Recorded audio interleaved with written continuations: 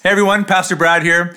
I am very glad to be continuing in our series today. We've been looking at the book of Revelation, or better named, the revelation of Jesus Christ, or maybe better labeled, the revelation written down by John the Apostle of Jesus, by Jesus, and about Jesus.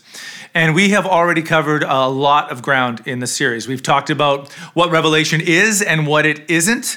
It is not a book to map out the historical happenings of the world like fortune telling, although many have in fact used it that way. It's not a book to predict when Jesus is coming, since Jesus himself made it very clear that no one can know the day or the hour of his return. Matthew 24, verse 36. Jesus says, "But concerning that day and that hour, no one knows, not even the angels of heaven, nor the Son, but the Father only." Now, you would think that would stop people, but it has not stopped many people from trying to use Scripture to predict the arrival of Jesus' second coming. There is a long list of those who have used Revelation as a way of interpreting and proclaiming the dawn of his return. In the year 1666, 1666, people thought that was a big deal that year, after the Great London Fire, which lasted 3 days, destroyed much of the city of London, including 87 churches and about 1,300 houses. Many saw that as a fulfillment of the end of the world kind of prophecy. And maybe we would if we heard all these churches had been burned down. They thought the end was coming within months. It didn't. In 1883, William Miller began preaching that the end of the world as we know it would occur with the second coming of Jesus in 1843. He attracted as many as 100,000 followers who thought that they would be carried off to heaven when that date arrived. And when the day came and went, Miller realized his calculations were off, and he determined that it would actually end in 1844. It didn't. More recently, a preacher by the name of Harold Camping predicted the end of the world as many as 12 times based on his interpretations of biblical numbers and imagery, the last of which was May 21st, 2011, when he said that only 3% of the world would actually survive. The world will end, he said. It didn't. And you better believe that there are movements today saying that COVID means that Jesus is coming. Some couldn't sleep on New Year's Eve because they thought that the world would wake up to the Great Reset. For decades, talk of a new world order has come and gone. And these conversations are more based on novel writers than they are on Spirit-inspired words of the Apostle John. Revelation is a book that is rich in symbolism, and surprisingly, a book with no mention of words like rapture, no mention of words like Antichrist, at least not in the way that we might think. Revelation is a declaration that in a time where the world calls on Christ's followers to give up on Jesus and rely on fear or fear earthly powers, in the middle of all that, tether yourself to Jesus. Now, historically, when will that take place? Well, it's always taking place. So is Revelation best interpreted as a book about what was happening to the church at the end of the first century? Or is it about during the times of Emperor Constantine? Or is it about the Middle Ages? Or is it about today? Or is it about the future? Yes. It's a pastoral letter meant to encourage, not instill fear in the church for all times. It's also a poetic book. It's full of metaphor and color and numbers, and it's not meant to be taken literally, but that doesn't mean it's not important or that it's not holding important truths that Jesus wants us to understand. But the poetic, apocalyptic writing that John is doing uses these things as tools to get to our hearts with symbols and colors and numbers, engaging all of our senses in a way that simply writing doctrine might not. But nothing new is being said in Revelation, as one pastor says. It's just being said in a different way. So it's poetic, but it's also apocalyptic, a word that is not meant to bring fear, but excitement. Apocalypse just means unveiling, being shown the larger reality, the whole story. After introducing himself as the cosmic Christ, the all-seeing, powerful Christ, Jesus has a message for 7 local churches. The number 7 represents completeness. And so we can assume that these messages for these 7 churches are meant for all of us, for the global eternal church, all those who are followers of the Lamb. So here we are. And we've spent the last 2 months looking at these letters and gleaning from the words of Jesus. And today we come to the last church that we're going to look at. It's the 6th in the order in Revelation, but Pastor John Fortune walked us through the message to the church of Laodicea a few weeks ago, so you can go on YouTube and find that. We don't need to revisit that anymore. But Today we're going to look at the church of Philadelphia. Grab your Bibles and we'll start by reading chapter 3, verses 7 to 8 of Revelation. It says this, "And to the angel of the church in Philadelphia write, the words of the Holy One, the true one, who has the key of David, who opens and no one will shut, who shuts and no one opens. I know your works. Behold, I have set before you an open door, which no one is able to shut. I know that you have but little power, and yet you have kept my word and have not denied my name." Now, something that stands out immediately is this. There's no word of correction for the church in Philadelphia. Maybe if it was the church in Philadelphia in the United States, maybe, but this Philadelphia in ancient Asia Minor, no word of correction. You've been faithful. They haven't denied Jesus, even though they've been given opportunity to do so, even though they could have come up with all sorts of reasons to excuse themselves, they have remained faithful. And once again, we see the authority of Jesus established at the beginning of this letter. He is the Holy One, the one who is separate from all others. He is the true one, the word of truth. We need to listen to him. He is the one who has the keys of David, it says in verse 7.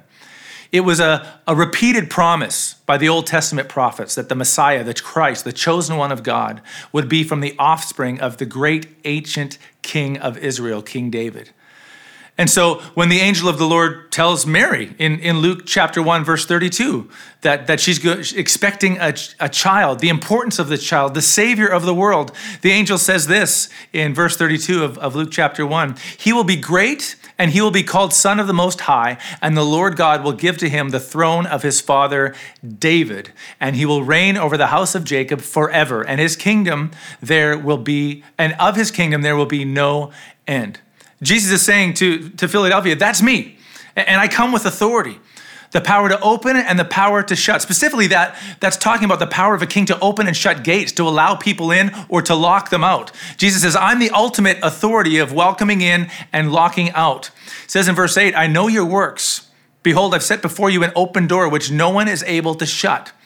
I know that you have but little power, and yet you have kept my word and have not denied my name." So it says, because you're faithful, because you've not denied me, the gates of my city are open to you.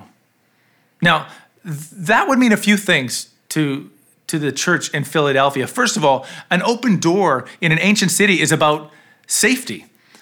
And Philadelphia, this even means more. Philadelphia was built on the edge of an active volcanic area. It meant it was great for farming because the nutrients in the earth were great for farming, but it was also dangerous because there were always tremors and there were always earthquakes, so that there was this constant back and forth of the people of the city of Philadelphia, running out of the gates when there was danger of buildings falling on them, and then returning when the danger was over, returning to the safety of the walls at night. Some, for safety and maybe out of fear, left the city every night, actually, and slept outside the city walls in case an earthquake came in the middle of the night.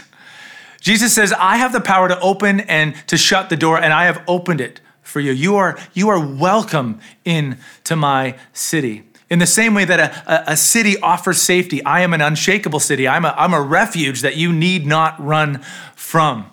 I offer a security that no earthly power can. So that's one aspect. There's the safety aspect of open doors, but this open door was not only about security, it was most likely also about opportunity. Behold, I have set before you a door which no one is able to shut, he says. Throughout the New Testament, the opportunity to share the gospel, the society-changing, culture-redeeming power of God, the idea of sharing that with the surrounding nations was often described as an open door. So in Acts, when Paul's visiting a church in Antioch, he says in Acts 14:27, it says that they arrived, and they gathered the church together, they declared all that God had done with them and how he had opened a door of faith to the Gentiles. In 1 Corinthians 16:9, Paul says, "For a wide door for effective work has opened to me, and there are many adversaries." In another letter, Paul writes in Colossians chapter 4, verse 3, he says, "At the same time, pray also for us that God may open to us a door for the word, to declare the mystery of Christ, on account of which I am in prison." Jesus says, Philadelphia, I am giving you an open door to be an influence for my kingdom. Now, what's interesting is that Philadelphia itself was actually established in 140 BC with one main purpose. It was a mission to Hellenize the known world. It was an outpost to spread the language, the culture, the worldview of the Greeks. So it's kind of like Jesus is saying, this place that was once an outpost for all that the world had to offer, its promises, its delights, its culture and ideologies, it's now going to be a place where the kingdom of light is proclaimed. Now, we see this throughout Revelation. Darkness does not like giving in to light. The kingdom of darkness is going to claw even as it's being defeated. It'll happen from the outside, and it often seemingly happens from the inside. In Philadelphia, much like the church in Smyrna that we read in chapter 2, there's an attack on those that Jesus loves, and Jesus calls them the synagogue of Satan, who think they're the special property, that they have a certain authenticity that the Christians in Philadelphia do not, that they have a relationship, a belonging to God that those who claim Christ don't. In verse 9 of chapter 3, it says, "Behold, I will make those of the synagogue of Satan who say that they are Jews and are not, but lie. Behold, I will make them come and bow down before your feet, and they will learn that I have loved you." It was a constant struggle in the New Testament letters. How do Christ followers fit into the eternal story of God's redemption? And with the emergence of the church came the question, how do Jews fit into the new community that God has created through Jesus? Much of Paul's writings in books like Romans or letters to the Romans or Galatians deal with that question. Through Jesus, God has created a new ecclesia, a new community that welcomes everyone from every ethnicity.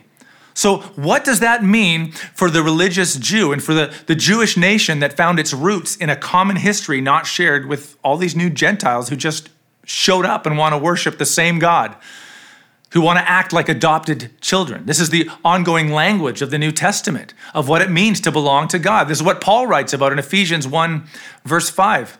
He predestined us for adoption to himself as sons through Jesus Christ, according to the purpose of his will.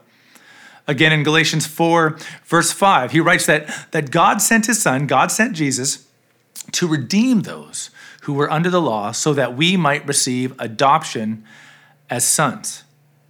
So through Jesus, it was like an adopted child being welcomed into a new family, being shown love by parents and given all the same love and attention and rights and affection as those who had been adopted years before, who've known the Father longer, who have a history with the adopted parents, who act as if they've been a part of the family forever, act as if they were naturally born into the family.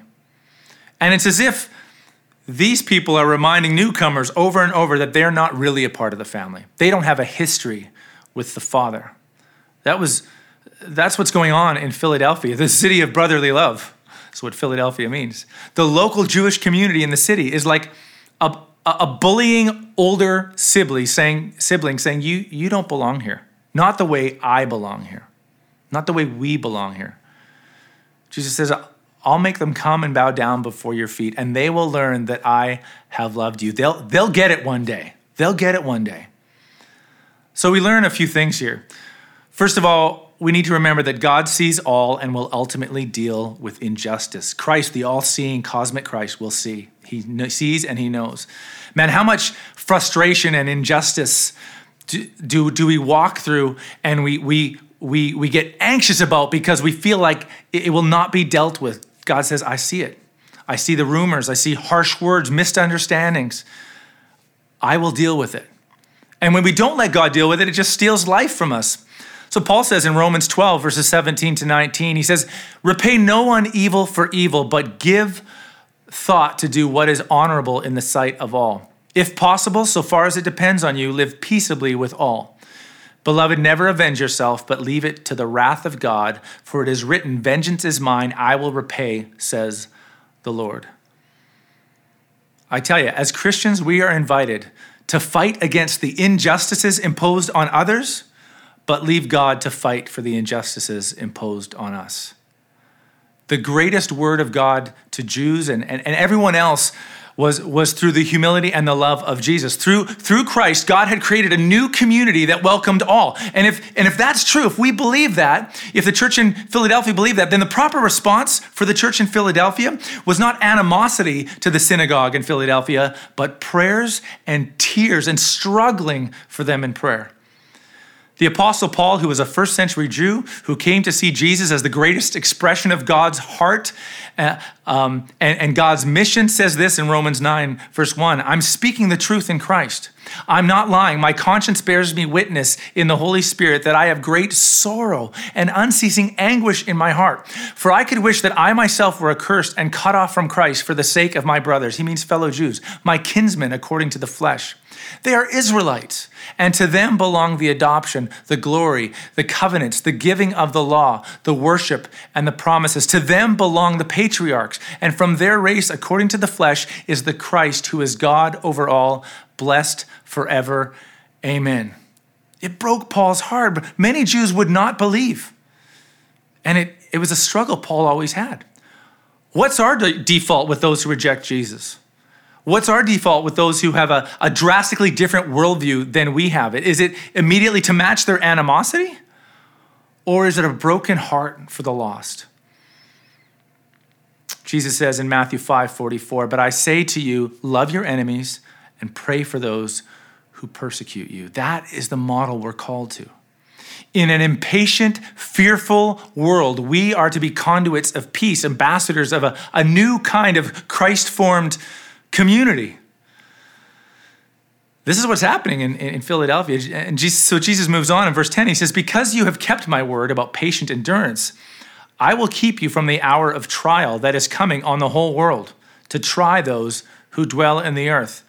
Well, that's a great promise in Revelation. I will keep you from trial. Hey, I'll take that. This promise isn't made to every church of the 7 churches. It's not made to every believer. But God offers this grace to the church in Philadelphia. In Smyrna, they were being warned, if you look back at chapter 2, they're being warned about being thrown in prison. I wonder if after this was read in Smyrna, some of them might say, why don't we move to Philadelphia? But I think there's also something we need to learn here. And that's that one church's story is not necessarily our church's story.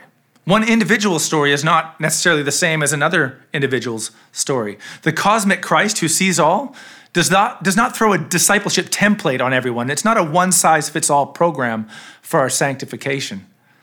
I mean, in Romans 8:28, it says, we know that for those who love God, all things work together for good, for those who are called according to his purpose. But that path, the all things of Romans 8:28 can look very different for each of us. Some will endure more trial. Some will look at it and will think they just seem so blessed. Well, Jesus is Lord of both stories.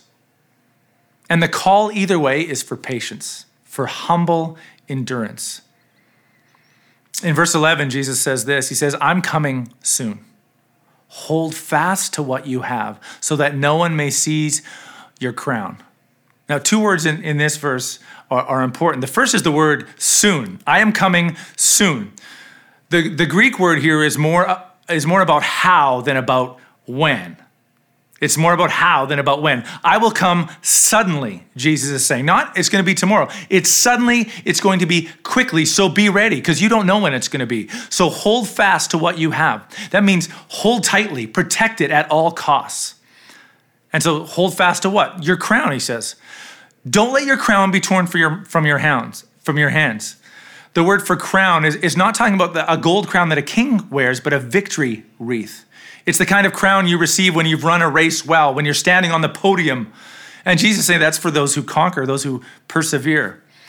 And you've already been given that crown because of your association with Jesus. So do not let go of it. Don't let go of the identity and your position in Jesus. Finally, we see this beautiful picture that Jesus offers, this beautiful message to the church in Philadelphia. In verse 12, he says, the one who conquers, the one who holds onto their crown, their identity in Christ, I will make him a pillar in the temple of my God. Never shall he go out of it, and I will write on him the name of my God and the name of the city of my God, the New Jerusalem, which comes down from my God out of heaven, and my own new name. Now imagine you are a Christ follower in Philadelphia. You've been told that you do not truly belong to God. You're not welcome into the community of those adopted by God, or you're made to feel less. And Jesus says these words to you. Actually, don't worry about not being allowed to worship in the synagogue. You are in the very foundation and ground floor of something much bigger, something eternal. Jesus points to an ancient promise of foreigners, those outside the Jewish nation, being welcomed into his family, being given a home. In Isaiah 56, verse 5, it says, I will give in my house and within my walls a monument and a name better than sons and daughters. I will give them an everlasting name that shall not be cut off.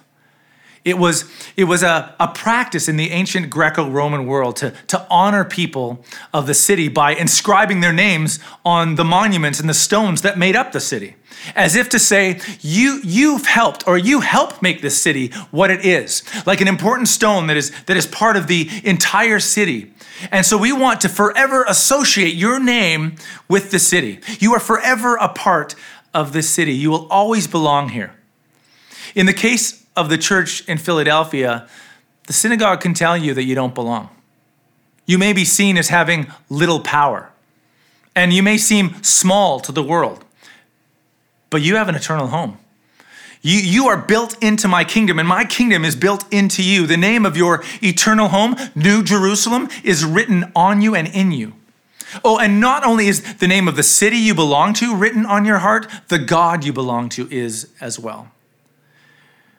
We have paving stones in our backyard that are in our garden, gifts that were given to me for Father's Days back when my children were smaller, and they have their small handprints and their names in these concrete stones in my backyard. And they continue to remind me of the family I belong to, where my allegiance lies. Those stones remind me that the work I do in the backyard is for my family. The memories that have been created in the backyard and in the house are all wound up in the story of my family. These stones remind me that we're building something together. It reminds me of what is important to me. They remind me of what I will say yes to and what I will say no to for the sake of my family. Ever wonder why Christ followers sometimes don't feel at home in this world? You ever wonder why many Christ followers, maybe you're kind of confused by the things that the world pursues? It seems foreign. Why it seems like it's hard to completely side with a political affiliation. It feels like we're compromising in some way. Well, that's because our ultimate affiliation is with Jesus. Our ultimate citizenship is with New Jerusalem. Jesus says, you're an important part of the architecture of this kingdom. Other kingdoms and affiliations will come and go, but they're not secure. But our home is being preserved in heaven. And this New Jerusalem is where everything is heading. This is where history is heading. The city that every heart cries out for. See, after every war, every power, after all the options and pursuits have been exhausted, a new heaven and a new earth will be the backdrop of New Jerusalem. The safe, eternal refuge of God and his people. In Revelation 21, that's where we hear about this. It says, then I saw a new heaven and a new earth, for the first heaven and the first earth had passed away, and the sea was no more, chaos was gone. And I saw the holy city, New Jerusalem, coming down out of heaven from God, prepared as a bride adorned for her husband. See, so the simple question for you and I today is, of which city are we truly residents? Where does our hope truly lie? Where is our focus? If our hopes are nailed down to this earth, we will find ourselves tired and continually searching for purpose that cannot be satisfied, continually threatened by a world that draws lines to decide who is in and who is out. We'll find ourselves continually hungry for something that all the products of this world just cannot satisfy. As C.S. Lewis said, if we find ourselves with a desire that nothing in this world can satisfy, the most probable explanation is that we were made for another world. That's the New Jerusalem. That's the eternal kingdom. The message to the church in Philadelphia, like all the books of Revelation, is a challenge to get our affiliations right. The cosmic Christ will put all things right. The resurrected Christ will come, so hold fast. Persist. Continue with patient endurance. Because if you are on the side of the resurrected Jesus, you are on the right side of history. God of grace, thank you so much. Oh, for your grace, for your forgiveness, for the way you've welcomed us, you've adopted us in as your children, with all the rights that come with being your children. We thank you for the promises of hope and peace that come along with your kingdom. And God, it can be difficult when we feel the world kind of pushing against us with a different worldview, with a secular idea of viewing morality that wants to infiltrate how we do life together, how we do marriages, how we do family, how we work, how we view our bodies. And so I pray for us that much like the church in Philadelphia, we would have a calm persistence that is based on the knowledge that we are welcome in your family, that we have an eternal citizenship in New Jerusalem. Thank you for your grace. Thank you for giving us community and belonging in Jesus' name. Amen. Church, I love you, and I cannot wait to see you again. May the Lord bless you and keep you. May the Lord make his face shine upon you. May the Lord be gracious to you, and may he give you his peace. Amen. God bless you.